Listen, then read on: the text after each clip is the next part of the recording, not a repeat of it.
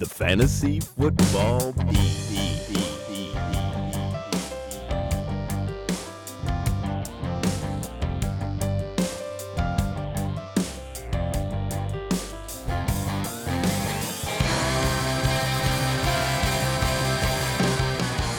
Welcome to the Fantasy Football Beat, the podcast that will never let your team die in darkness. I am Mike Hume.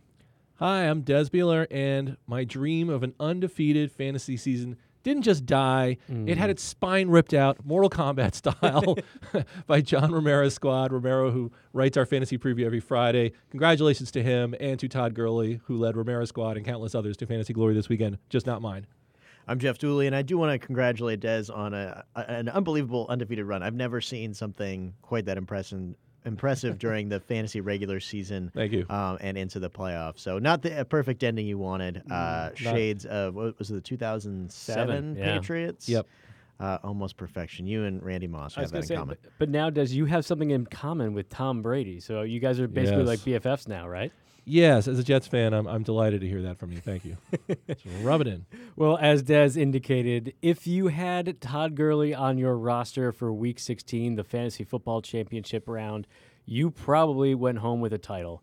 That got us thinking about this week's big idea as we wrap up our season. The big idea. Get him off your team. Drop him now. He could be the surprise of the 2017 season. That guy is a walking ACL tear. Oh, yeah. He's a major sleeper. All right, as we conclude this season of fantasy football, we wanted to pay homage to the players that really brought home the titles for our title-winning teams, as well as those who have sustained a lot of those teams during the regular season. So the big idea this week, we're going to look at some MVPs and least valuable players.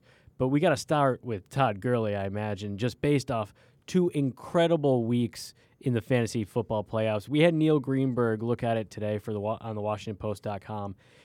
Todd Gurley put up more points in weeks 15 and 16, the fantasy football playoffs, than any NFL player in history. So if you were playing fantasy football from the dawn of the NFL on, you have never seen anything like what Todd Gurley just did. In those 2 weeks or in any 2 weeks? In those 2 weeks. Yeah, in 15 and 16. 15, 16. Right. And he wasn't too shabby in week 14 either. No. I mean, he scored well over 20 points. Yeah, I mean, if you take those 3 weeks, you still have the most fantasy points scored during the fantasy playoffs, the traditional playoffs, weeks 14 through 16. I know some listeners, especially in ESPN leagues, we were just talking about it before the podcast, they do a 2-week final that encompasses week 16 and 17. Our apologies. Boo. I think you should try to convince your league to end in week 16 because we'll talk about some of the situations later on that are affecting week 17. But in the fantasy playoffs, I mean, he scored way more points than anyone ever. I believe in PPR formats, he had 123.1 points. The next best ever was LaDainian Tomlinson in 2003 with 115. So well more than that. You know, and we're going to get into some of the MVPs by position. I mean, to me, he's the no-brainer MVP for running back, and almost certainly and assuredly the MVP for fantasy in general. I mean, that seems right to me, Jeff. You agree? I do, and I mean, he was unbelievable. I wish Dez hadn't convinced me to trade him during one of these podcasts at mid-season. Did I? Got a pretty good deal for him, but still. He was a buyer beware for a while. He had a tough stretch coming up. The way he came down the stretch sort of did not reflect well upon that advice. The only other name I'm going to throw out here, and this is more of a value issue of sort of like where you could have gotten this player versus getting Gurley. I drafted him in the second round. That's typically where he was going in most leagues. Alvin Kamara, I'll make the case for him. Number 46 running back in ADP. Currently third among running backs in PPR scoring. Obviously, he's a guy you could have gotten later from week 6 on, post-Saints bye week, post-Adrian Peterson era in New Orleans. He has just been unbelievable. So I'm not going to argue with the Todd Gurley pick, but I would say a close second for me would be Alvin Kamara. And if you drafted him late and hung on to him or maybe picked him up early season like a lot of teams did, he really helped carry your fantasy football team this year. Yeah, I agree that as we go through these sort of MVP and LVP candidates, draft position will factor in a little bit, or it could be among those factors, and you definitely got a good deal on Kamara. I mean, to me, that's also partly why Gurley is, in fact, the MVP, because he wasn't a first-round pick in almost any league. Right. You know, he was drafted somewhere in the 16 to 22 range. In the Washington Post League, he went 20th overall, which means that more than half the owners in the league passed on him twice. So, Right. so when you got him, you got tremendous value. And as things stand right now, and we'll see if he plays in Week 17, probably not, I would guess, he's 41.7 points ahead of the number 2 scorer overall in fantasy, Le'Veon Bell. I mean, he's just head and shoulders above the pack. Right. What I actually liked after his Week 16 performance, Gurley took to Twitter and said, "You're welcome, fantasy football owners. Now please leave us alone." Like we talked about it on the podcast. Fantasy owners have a habit of tweeting at disappointing players. Gurley's 2016 season certainly fit that bill. Yep. A little nice he revenge for him there. He took a lot of flack last year for a disappointing season, and there was a semi-famous incident on Twitter where somebody tweeted at him like, "I just want to punch you in the face" or whatever, and he just tweeted back, "Pull up then." Nice. Yeah, just call him out. So, he called don't out. do that. Yeah, that's a terrible idea. Exactly. Yes, I don't think that tweeter actually did, in fact, pull up. That's probably for the best. All right, well, let's get into some of our position-by-position MVP and LVPs. We talked about Gurley. Jeff talked about Alvin Kamara. I'll throw out another one for running back MVP, and that's Kareem Hunt, right? He got quiet after the Chiefs' bye a little bit because he had such a huge start, and I think that gets a little bit lost in the fact that Gurley did close so well and Kamara really came on in the second half. But Kareem Hunt was RB 18 off the board and going in round 4. So he might have been your second running back. And if you hit on your first running back, you probably had your league title locked up heading into the playoffs. So twice this season, he had games by himself where he could have won single-handedly for you. He had 45 points week 1, 39 in week 15, again, fantasy football playoff time. And he topped 20 or more points 4 additional weeks. I mean, there was only one real clunker, and that was week 12 when he had 9 against the Bills, which is weird because they're such a terrible run defense. So I think Kareem Hunt's in that conversation. I still give the edge to Gurley because he clearly won your league if you had him and you were in the playoffs. Yeah, Hunt got it back together. He was pretty sketchy from weeks 8 through 13, but 14 through 16, when you want him to be good, he was right there. So he would have been a more deserving candidate in a lot of other years, but there's just no way not to give the nod to Gurley. He was definitely a league winner in a lot of cases, particularly if you drafted him, say, in like the 8th round before the Spencer Ware injury when it was sort of looking like a timeshare. He was starting to creep up into the 3rd round. But even there was an amazing value over the course of the season. So he's definitely on the list, but I think this was Todd Gurley's year. All right, let's keep it at running back and look at the flip side of the coin. Least valuable players. Dez, let's start with you. I'm going to nominate Jay Ajayi. Seconded. I'm as guilty as anybody of overrating him. I had him as a sort of end of the first round type guy, late first round candidate. I thought he would get a ton of touches for the Dolphins and do well with them. He did get a lot of touches, did not do well with them. But, he was generally drafted in sort of that 13 to 15 range, so owners were spending a premium pick on him. And at the moment, he's 31st among running backs in PPR. I mean, his best game was just 14.6 PPR points. Yuck. And that was his first game. So it was all downhill from there. And the thing about Ajayi is that, I'm thinking of guys who were like in the lineup more often than not. Like anyone can be a bust, anyone can get injured or just fall off a cliff, but then those real busts tend to like fall out of your lineup pretty quickly. So they do a limited amount of damage. Ajayi to me is somebody who was probably started in week after week after week by his owners because you drafted him that high early and then you kind of kept playing him for a while. That sunk cost. Yeah, and then maybe sort of when you realize the wheels are starting to fall off, then he gets traded to the Eagles, and the hope springs anew all over again, and he has kind of a good start for the Eagles, so then he's back in starting lineups. And part of what happened when he got traded to the Eagles was that gave him a second bye week. Yeah. So he probably was the only fantasy-relevant player who actually had 2 bye weeks, so that's another strike against him. So, I got to go with Ajayi for LVP. All right, so along those lines, let's talk about DeMarco Murray, another lingerer. Like he's never quite bad enough that you can banish him to the bench and feel good about it. Yep. But he's going 10th overall in ADP at the start of the season. I mean, he was coming off a big year last year. Going in the first round, he finishes as RB 18 behind guys like Jerick McKinnon, Deion Lewis, Duke Johnson, all of which went way lower in drafts. I mean, he only broke double digits once in the first 5 weeks, broke 20 just once all year, finished in single digits 9 out of 15 weeks, and scored almost 1/6 of his season points in 1 week against the Bengals. That is the definition of a fantasy bust. Also, I think owners of Derrick Henry would agree with your assessment of DeMarco Murray because he sort of still blocked Henry's potential to break out. During the preseason, during our draft advice, we kept saying that the place you didn't want to be in drafts was at the end of the first round where you have the turn and you were going to have to end up with some of those maybe riskier running backs than you'd want. there's probably some owners who ended up with both Jay Ajayi and DeMarco Murray at that turn. I mean, that was sort of when they were going, and it was just a really tough place to be drafting. And two examples of guys who really disappointed, especially if you drafted either one ahead of Todd Gurley and had to watch that all season. Oh, that's painful. My least valuable player at the running back position, I'm going with Isaiah Crowell. He was 14th off the board in ADP among running backs.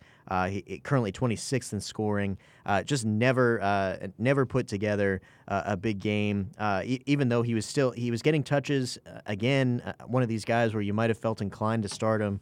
But just did not do much with them. I almost went with the guy I overdrafted, Marshawn Lynch, because he similarly was disappointing, but he actually evolved over the course of the season into a serviceable running back too, which I wouldn't define Crowell as. So I'm putting Isaiah Crowell, least valuable running back this season. Yeah, there was a lot of hype about the Browns beefing up their offensive line, and Right. Crowell kind of did well last year, and he did get double-digit carries in all but 2 games this season. So the recipe was there for him to potentially not be terrible, but he was terrible. Yeah, I mean, I think that's the disappointing thing with all three of those guys is they had roles where they could flourish. And if they only performed 3/4 the way as well as they did last year, they still wouldn't have been as bad as they were this year. Let's move on to the quarterback position. Jeff, let's start with your candidate out in Kansas City, one Alex Smith. Yeah, I mean, number 2 fantasy quarterback this season in PPR scoring. He was drafted 21st, which was just behind Jay Cutler and Mitchell Trubisky, which gives you an idea of sort of what the consensus fantasy opinion was of Alex Smith, and with good reason. He's not a guy you thought of as an explosive talent at the quarterback position, but that's what he had this season. 26 touchdowns to just 5 interceptions, threw for over 4,000 yards. He did have a rough couple of games interspersed in there where he would have hurt your team, but overall, a really strong season. Some good candidates, other good candidates at this position. I know you guys have some, but I really liked what Alex Smith did this season. And if you drafted him, he was probably your backup quarterback or your third quarterback, could have ended up being a really valuable piece for you. Yeah, I mean, I think we had a conversation on the podcast early on. I think it might have been week 3 or 4, that whether or not Alex Smith would stay as a top 10 quarterback for the duration of the season. Not only did he stay in the top 10, he was in the top 3. I mean, that is pretty notable for a guy who has never made a hallmark as a big-armed passer in the NFL. Yeah, and he did it by being a little bit different than he's been in the past, by throwing downfield, and they opened up the offense a little bit, and then we saw him kind of regress to the old Alex Smith, and then we saw the Chiefs turn over play calling duties to their offensive coordinator Matt Nagy, who then had him, I think, be a little more, encourage him to be a little bit more aggressive again. So, we'll see. I think they're going to start the rookie this week. Yes, Pat Mahomes is going to get the nod. And So, thanks for reminding me. I was at the rookie, and I was looking at you with a desperation in my eyes. Yes, Pat Mahomes. Thank you. Yeah, so something to look forward to as the Chiefs have nothing to play for in Week 17. Again, terrible week to play a season fantasy league. Well, my MVP, we talked about Alex Smith giving you a lot of value because of where he was drafted. My MVP at QB also was an incredible value in that sense, and that's Carson Wentz. He went somewhere in the 17th to 19th range among quarterbacks. He's still 4th in scoring despite missing the past 2 weeks. And, I don't ding him a whole lot, in terms of MVP status for his injury and not being around the fantasy playoffs because he got owners through Week 14. And so he had an incredible regular season, piled up points. And then, so if you lost him by Week 15, at that point you're one of just 4 teams left in the playoffs. So you really only have 3 other teams to worry about. You could pick up a guy, stream him, maybe you picked up Bortles. What I'm saying is I don't think his injury hurt you that badly. And in the meantime, you got a guy who's tied with Russell Wilson for the highest consistency rating. And I'm using ESPN Tristan Cockcroft's consistency rankings here. I'm going to refer to them a couple times in this podcast because they mean a lot to me. Because part of what's being valuable... Spoiler alert. Yeah, exactly. Part of value, though, I think is being there week in, week out for your fantasy teams. We see some players who are boom or bust. We've talked about T.Y. Hilton. At the end of the season, T.Y. Hilton is probably going to finish as like a top 15 wide receiver, but none of his owners will be happy about the way that came about. Wentz was there week in, week out. He never scored less than 13.7 points. He scored at least 24 points 6 times. The average score that fantasy defenses gave up to the QB position is 15.7. He exceeded that in all but 2 of his starts. So he was an above-average fantasy quarterback all but 2 times this year. You can't ask for more than that.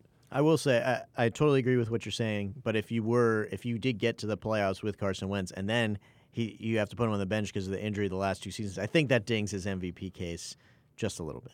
Yeah, and I would agree with that, only in that I was one of those teams that got to the playoffs with Carson Wentz as my quarterback and couldn't start him, and also was dumb enough to use up all of my fab money go before the playoffs started, so I couldn't even replace him. So I played without a quarterback. It was a bold strategy. It did not work. Right, but I mean, in the fantasy playoffs, Alex Smith, who we talked about, wasn't incredible. He scored 11.1 in Week 14, which is bad, 18.5, 17.5. Russell Wilson, who might be another sort of MVP candidate, was outright bad in Weeks 15 and 16. So if you lost Carson Wentz, what I'm saying is you didn't necessarily lose, in Weeks 15 and 16, you weren't necessarily vastly outscored at the QB position. So I think the effect of losing him was mitigated. Yeah, it is a little bit weird how the quarterback position played out in the fantasy playoffs. You had a couple guys like Bortles, Jared Goff, who really went off. Flacco was good in the playoffs. Garoppolo was there. So, yeah, some unusual names really stepped to the forefront among QBs. Well, Des mentioned my candidate already, and that's Russell Wilson. I mean, he led the quarterback position in fantasy points with 327.5. He was the only quarterback to top 300. I mean, in 5 games only, he was under 19 points. That's insane. And then he only had 1 week in single digits. So again, like Des was mentioning, the consistency element there, super high. He never bottomed out and really cost you a week. I mean, and I think the only reason not to like him is what Jeff mentioned, that he didn't play particularly well, or actually I think it was Des, he didn't play particularly well in the fantasy playoffs. But again, he got you there, and he did so as the highest rated quarterback after being drafted far lower than Tom Brady, Aaron Rodgers, Drew Brees, who we will get to momentarily. So let's talk about the downside. Jeff, who you got as your least valuable quarterback? Least valuable quarterback, I'm going with Matt Ryan. He was obviously the NFL's MVP last season, had a phenomenal season, probably should have won a Super Bowl with the Falcons. He was number 3 drafted quarterback in ADP this year. He's currently 15th in scoring. Only 19 touchdowns to 12 interceptions, 0 3-touchdown games this season, only 5 2-touchdown games so far. So just a big step down overall in the productivity of that passing offense. We talked about it a lot in the preseason, and the events of this season are not going to change my viewpoint. I doubt they'll change yours either. Taking a quarterback early, just the value proposition isn't there. Obviously, you can't anticipate an Aaron Rodgers injury necessarily, but it was a bad year for the quarterbacks at the very top of the list. Matt Ryan was an obvious regression candidate coming off of his obviously best season in 2016. So he was a bit of a flop this year. If you drafted him, did not get the return on investment. Yeah, he's my LVP candidate as well. But for the sake of diversity, I'm gonna nominate Dak Prescott, who was drafted sort of 6 to 11. He was 6th in scoring among QBs last year. He was sort of drafted in the second half of the QB1 range. And if you look at his overall numbers, they're not terrible. He's 10th this year in scoring, 12th in per-game scoring among QBs with at least 7 starts. But it's sort of the way he got there. He was QB4 through Week 9, and then we had the Ezekiel Elliott suspension, and the Cowboys' offense just fell off a cliff. And I think Prescott was exposed a little bit, as someone who maybe just wasn't that great. Between Weeks 10 and 15, he was the QB 22. So sort of down the stretch, you'd had this great start. So teams, so we're talking about players who were in lineups a lot. I mean, at that point, you'd be hard pressed to bench Prescott because he'd been so good in the first half of the season, and then he was just terrible. I mean, he was worse in that stretch than guys like Brett Hundley and Mitch Trubisky from a fantasy standpoint. And then if you somehow got to Week 16, Elliott's back, and maybe you're thinking, oh, okay, Prescott's going to be, we're going to get the good Dak Prescott again. He had his worst game of the season, 5.3 points at home against the Seahawks. So, and as far as I can tell at ESPN, he still has the 9th highest start percentage, so still in a lot of lineups there. Yeah, to play off of what Jeff mentioned earlier, I was just looking this up. So we advocated during our draft special that you really wanted to wait on quarterback, and it really played out, and I think we've hit a number of examples. But so 5 of the top 10 scoring quarterbacks this year had average draft positions of round 10 or later. I mean, you really could get value, and that's why I think it's really, really bad, and why my least valuable candidate for quarterback is Drew Brees, and that's because he was going as the 3rd quarterback off the board. You're taking Drew Brees at a position where you could be getting somebody along the lines of, I don't know, Todd Gurley, or maybe round 4 you could have gotten a Kareem Hunt. You're talking about guys who put up 200-point seasons at more valuable positions. And then you have Drew Brees. He was never terrible, but he did finish 9th among quarterbacks in scoring, and he was drafted to be the 3rd best quarterback. So my problem with him is that he topped out with a 22-point bonanza in week 2, but he never had that Drew Brees game where he put up like 30 and won a week for you by himself. So he never crushed you, but when you could basically replace him, even up with Blake Bortles or Matt Stafford or Phillip Rivers, that's not worth that early round investment, and that's why I think we were right in that we said wait on the quarterback till round 10-ish. That was the appropriate range for him, and I think Drew Brees sort of is the guy that proves that rule.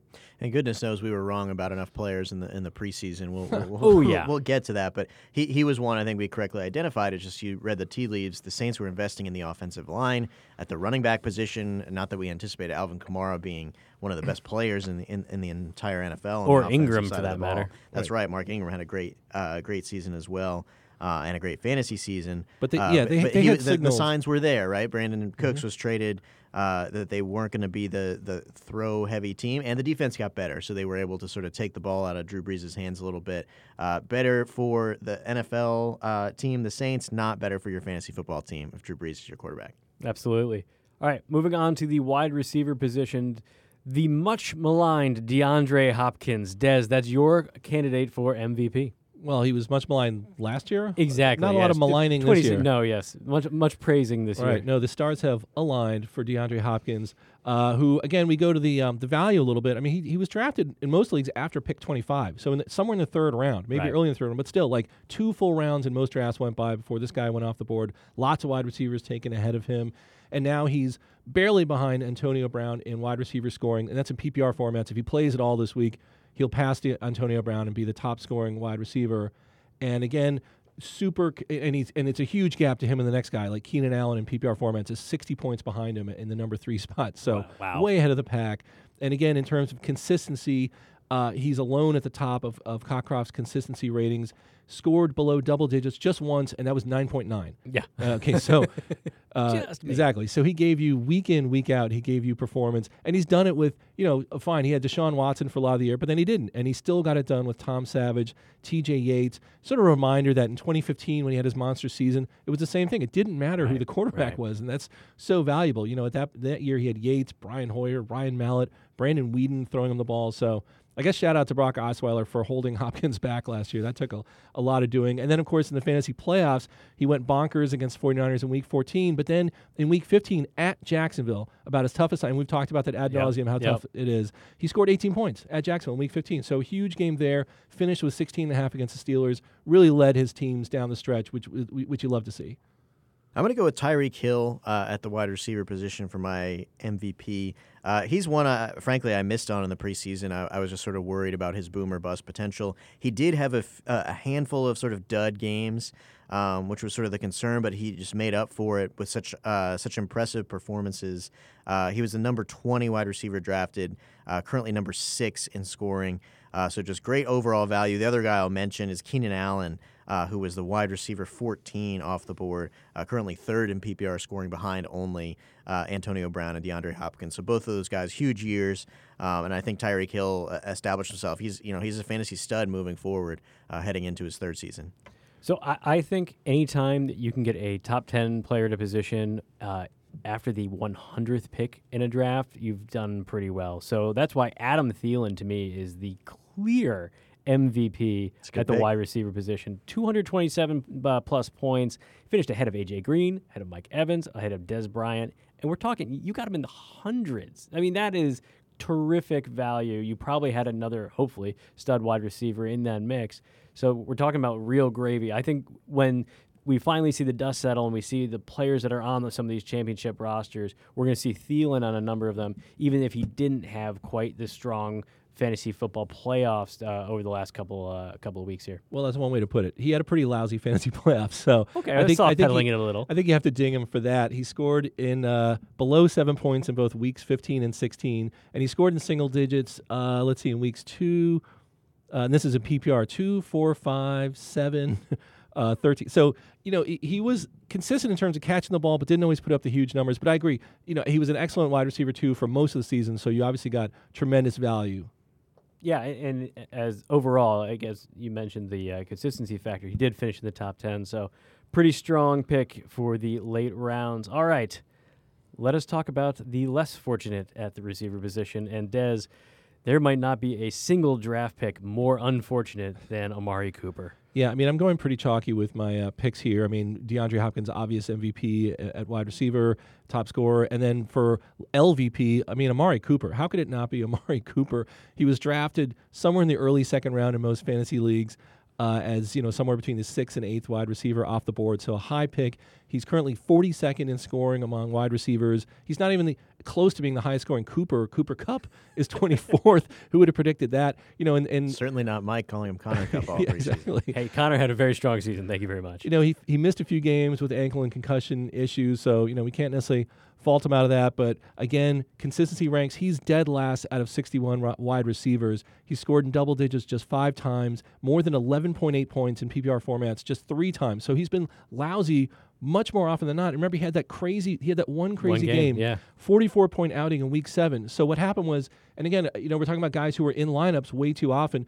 If you drafted him high, you obviously played him a lot to start the season, and then he went through a stretch where he was really revoltingly bad, like one catch for 7 yards, like 3 weeks in a row. So just when you thought, okay, I have got to get Amari Cooper out of my life, then he has this massive game in week 7, right back in your lineups and right back being terrible again. Yeah. So a real anchor around the necks of his fantasy owners. Really bizarre season for that Raiders offense. I think everyone was expecting a lot better there.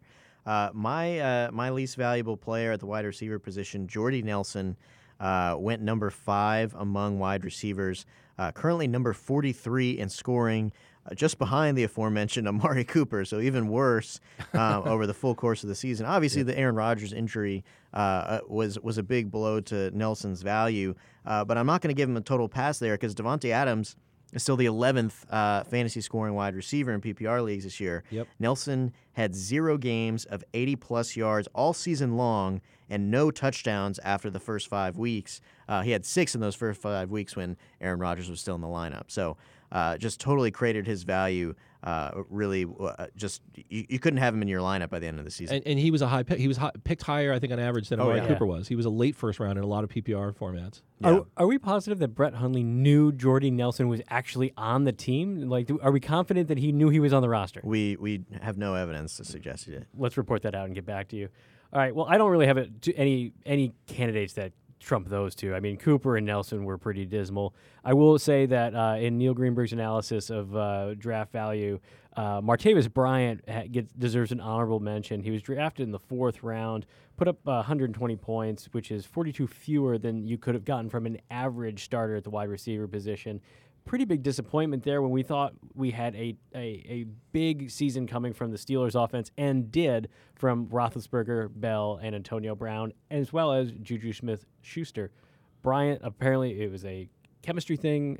I don't know. It never worked out. Yeah, I mean, Smith-Schuster basically took his job. Yeah. So, you can't do much worse than that. I thought you were going to go with Dez Bryant as disappointing Bryant, because he also was a big rough, disappointment. A rough second-round pick for a lot of guys. That's a good point. He's up there. Honorable mention also to Terrell Pryor. We hardly knew you. Never really stood much of a chance. That was a swing and miss for a number of people who drafted Terrell. All right, final position group at tight end. Jeff, why don't you get us started with a rookie who, rookie tight ends never do anything, right? Right? Yeah, that's what we were telling you in the preseason. But this guy, Evan Engram for the Giants, did well. He also benefited from the magnitude of injuries, multitude of injuries to the Giants' pass-catching group. Engram was drafted as the tight end 12. He's currently 4th in PPR scoring among tight ends, 64 catches for 722 yards and 6 touchdowns. He also had a 4-game stretch in the middle part of the season where he had a touchdown in each game, so really consistent in that regard. In a tough season for tight ends in the fantasy space, Engram was a solid pickup. Yeah, he was. It was kind of a coin flip for me between him and my guy Zach Ertz. I mean, Engram obviously delivered more value in terms of his draft position. I mean, I'm surprised even here if that's true that he was tight end 12. I feel like he might have been picked later than that in a lot of leagues, but because I think Ertz himself was generally picked in the 9 to 11th range. Right. Then you had some guys after him, but he was just super consistent. I agree. Engram did a lot of good things. I just give the nod to Ertz because he was such a rock for his owners. Missed 2 games, and so you have to factor that in. But he scored double digits in all but 2 of the games that he did start. He finished 3rd, I think, at the position behind Kelsey and Gronk, who obviously went much higher than him in drafts. 1st in the all-important consistency rankings that I'm going to keep mentioning. And just and Des also read one article for I know, I did. preparation for this podcast. Well, I also looked up some stats, but I did look at that. Well, because I think it's an important factor. And then in weeks 15 and 16, Ertz finished in the top 5 both weeks, so really delivered in the fantasy playoffs. He did miss week 14, it must be mentioned, but if you survive that, then you got good things out of him. Yeah, what really stood out to me this season at the tight end position, it was a 2-tier position. You had the top 3. You had Travis Kelce, Rob Gronkowski, and Zach Ertz. And they finished basically at the 200-point threshold or above that in Kelce and Gronkowski's case. Then you have everything else. Des is getting violent over there. Just thinking about this. But Zach Ertz, 198 points.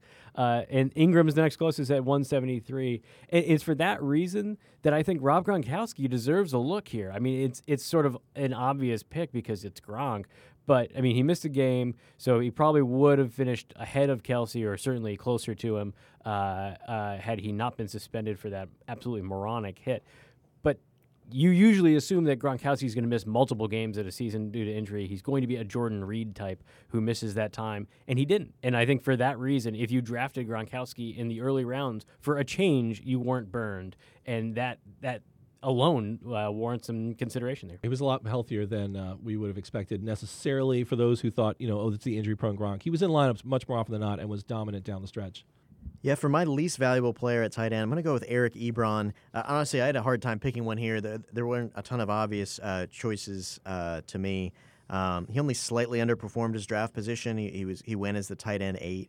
He's currently 11th in PPR.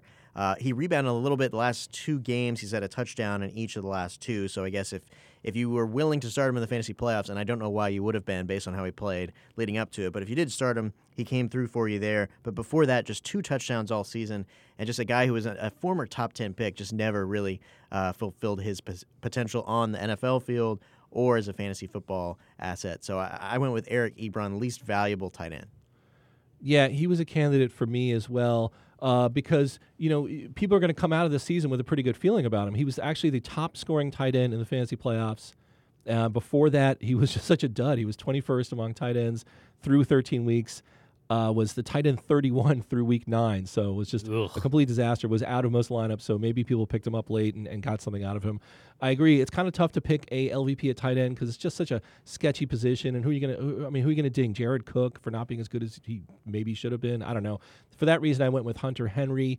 He was drafted as sort of a lower-end tight end 1, and he's finished 12th in scoring, so he's kind of giving you what you wanted, but you don't like the way you got there.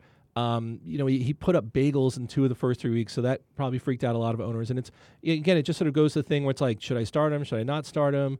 He was really sketchy through the first 3 weeks. Then he kind of righted the ship. Then he was terrible again in weeks 8 through 11. Then he was kind of okay again. Then he was terrible again in week 15. Then he was out of your lineup. So I don't know. You got to pick somebody. I think if you had Hunter Henry, you probably played him most weeks and weren't thrilled with what you got. Yeah, I mean, you've both said it.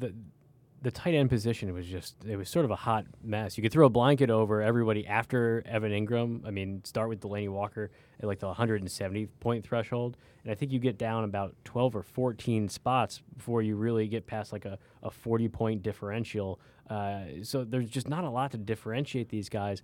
So and a shout out to Jordan Reed also. Oh, absolutely. Who was a high pick at tight end who gave you nothing. Even before he got injured, he wasn't doing that great. And that's, I guess, if you incorporate the injured players, where you say, all right, Jordan Reed, Greg Olsen, another one. That's where you really see the disappointments from the draft. But when we're talking about least valuable players, we're talking more about the guys who are going to disappoint you on a week-in, week-out basis and torture you like DeMarco Murray did. So yeah, I just had a couple of head scratchers. One, Martellus Bennett. I mean, you play with 2 of the best quarterbacks in the NFL and you never break double digits. That was surprising to me. But I mean, no one was really hyping him up. So again, Yeah, no, I mean, there were high hopes for him based on, where he landed both times. So, yeah, I agree. Very disappointing season for him. All right, well, that will wrap up our superlative conversation. Daily fantasy still very much an issue for Week 17. So as we move on, keep that in mind. We will focus on daily picks. Value picks. So we mentioned it a little bit earlier. Week 17, you're going to have a bunch of teams that don't have anything to play for, whereas others would be playing for their postseason lives. So with that in mind, let's get into our value picks. Des, kick us off. Well, I'm going to have to throw out a couple names here because there have been some late developments that have affected a couple of my value picks. I was going to mention Chris Godwin, the Bucs wide receiver who filled in so nicely for Deshaun Jackson last weekend, and I think has a pretty good matchup against the Saints, given that Marshawn Lattimore is surely going to be draped all over Mike Evans and wants revenge for that previous game they had where Evans gave him that huge shove and then got suspended.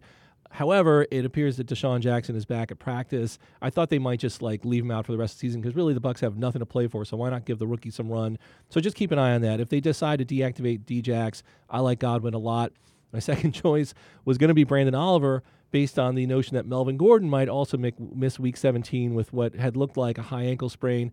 He's saying he'll play. If he does, then never mind. But if he doesn't, I like Brandon Oliver to get a lot of work there. And, to be probably something like a top 20 fantasy running back. I hope you're all taking notes. Yeah, yes. Failing all that, I'm going to throw out one last name, Alex Collins versus the Bengals. That's the Ravens running back. We'll get into some of these playoff situations, but the Ravens have everything to play for to get into the fantasy playoffs. The Bengals looked pretty good last week. NFL playoffs. Yeah. Yes, the NFL playoffs. Thank you. The Bengals looked pretty good last week, but I think that was kind of their Super Bowl. That was their last home game. They're sending off Marvin Lewis. I think they looked like a team before that was ready to pack it in. And we've seen Alex Collins look really terrific in certain spots this year. So I think this is a good chance for him to really rack up the yardage. Did you say a team was already packing it in? I believe I did. I present to you the New York Giants. Yeah. My value pick this week, Samaje Perine, the Redskins running back. He had one big game early on. It hasn't been great since, but Washington does seem to be rallying around this idea of finishing at 500. They're 7-8 right now. A win over the hapless Giants on the road would get them to 8-8. Clearly, the Giants' defense, when they're not accusing each other of being a cancer in the clubhouse, it has not gone well for them this season. They're in the running for the number 2 overall pick, the Josh Rosen, Sam Darnold sweepstakes. So I'm not expecting a big performance out of them. They've also allowed the third most rushing yards to opposing running backs over the course of the season. So I think Perine could be a strong play if you're in the unfortunate position of being in the championship in Week 17 or if you're playing some daily leagues. All right, so my pick will be a much more straightforward daily fantasy pick. Doug Baldwin is surprisingly low priced according to DraftKings right now. He's I don't have the exact ranking in front of me, but he's only about $6,400, I think, is what it comes in at. Yeah, that's pretty affordable. That's very affordable, and you have a bunch of higher priced guys who are going to be picked to more rosters, you would think, ahead of him. But, I mean, the Seahawks are playing for their postseason lives. We don't think that Patrick Peterson is going to be on him in coverage. To me, that's a big factor. Yeah, and we all know, if we've learned anything on this podcast all season long, it's that the Seahawks have no running game whatsoever. So somebody's going to have to score. It's probably going to be a combination of Wilson and Baldwin, who, again, put up a big, big day against the Jaguars. If you can do it against the Jaguars, you can probably do it against the Cardinals. Buyer beware. Beware. Beware. Beware. Beware. Beware. Beware. Beware. Beware. Well, we've been harping on this Week 17 factor all show long, and the reason for that is because there will be a number of teams with very high-profile players who figured prominently into this fantasy season who might play for a few series and may not finish the game, or they might not play at all. So, Jeff, why don't you run us through some of the teams that are locked into their playoff position and who might have some star players that might not be as potent as they usually are in Week 17? Yeah, we'll start with Jacksonville. They're playing at Tennessee. They're locked into the 3 seed in the AFC playoffs, so that they don't have they can't gain anything by winning. So they're one to keep an eye on. Another one, the Rams. They're hosting the Niners this week. They will not get a first-round bye, so they're already guaranteed a home game. So it's basically, do they end up with the 3 seed or the 4 seed? So they don't have a ton of incentive. And it sounds like Sean McVay is saying he will rest some guys. So look out for that one. One other one to keep an eye on is the Philadelphia Eagles hosting the Dallas Cowboys. They are now locked into the top overall seed, home field advantage throughout the playoffs. So, and if you saw him last week, you don't want any part of that Eagles offense anyway. Ooh, yeesh. One other team, Des mentioned it before, Patrick Mahomes will get the start, so if you have Alex Smith, don't use him, obviously, because he's not going to be playing. I would assume the same will apply for Kareem Hunt as well. The Chiefs are sort of notorious for resting their regular season starters for the playoffs. Yeah, for the Jaguars, their coach Doug Marrone is saying he has no plans to rest his starters. Vegas doesn't seem to be taking that very seriously. They have the Titans installed as a favorite, which you wouldn't normally see in the normal course of events. And there's a good chance that the Jaguars, if the Titans get into the playoffs, they could be playing them again in the first round of the playoffs. Right. So yeah. I don't think the Jags have a ton of incentive to play their starters or even to do a lot offensively. So that's a team to watch out for. And of course that puts some of the Titans on the spot as well. In terms of like playing a team that may not have a ton to play for, but the Titans have a lot to play for. It also leads me to a player that I think is a bit of a buyer beware, Phillip Rivers. For the Chargers, the Chargers also are in a win, but you're not quite in the situation. They need help, and some of the help they need is from the Titans. And if they're doing some scoreboard watching during the game and the Titans are up big at like halftime, maybe the Chargers kind of fold up the tent a little bit in the second half. So if you're thinking of playing Phillip Rivers, thinking, okay, the Chargers are going to be all systems go, I might exercise some cautions there. Plus, he's kind of fallen off a little bit. He's only thrown 5 TDs over the past 4 games. And you think, they're playing the Raiders. That's a great matchup. But the Raiders have only given up 2 TDs to quarterbacks over their past 4 games. So they've tightened up their pass defense considerably. Teams that have quite a bit to play for, the Saints playing at the Bucs. They're still fighting for the NFC South title and a home playoff game. Same for the Panthers, who can move all the way up potentially to the number 2 seed if Minnesota were to lose. So both them and the Vikings have a lot to play for. So keep an eye on those situations as the weeks unfold. Well, considering this is the end of the regular season, there's not much to look ahead to with what to watch for. So that segment will come back to you next season. We will come back to you next week for our final show of the year. We will hold ourselves accountable for some of the big ideas that may not have panned out and take credit for those that did. In the meantime, you can read some of our season review content on thewashingtonpost.com. And always, give us a shout on Twitter. I'm at Mike Hume Post. I'm at Des Bieler. I'm at Jeff Dooley _. Thanks for listening. See ya.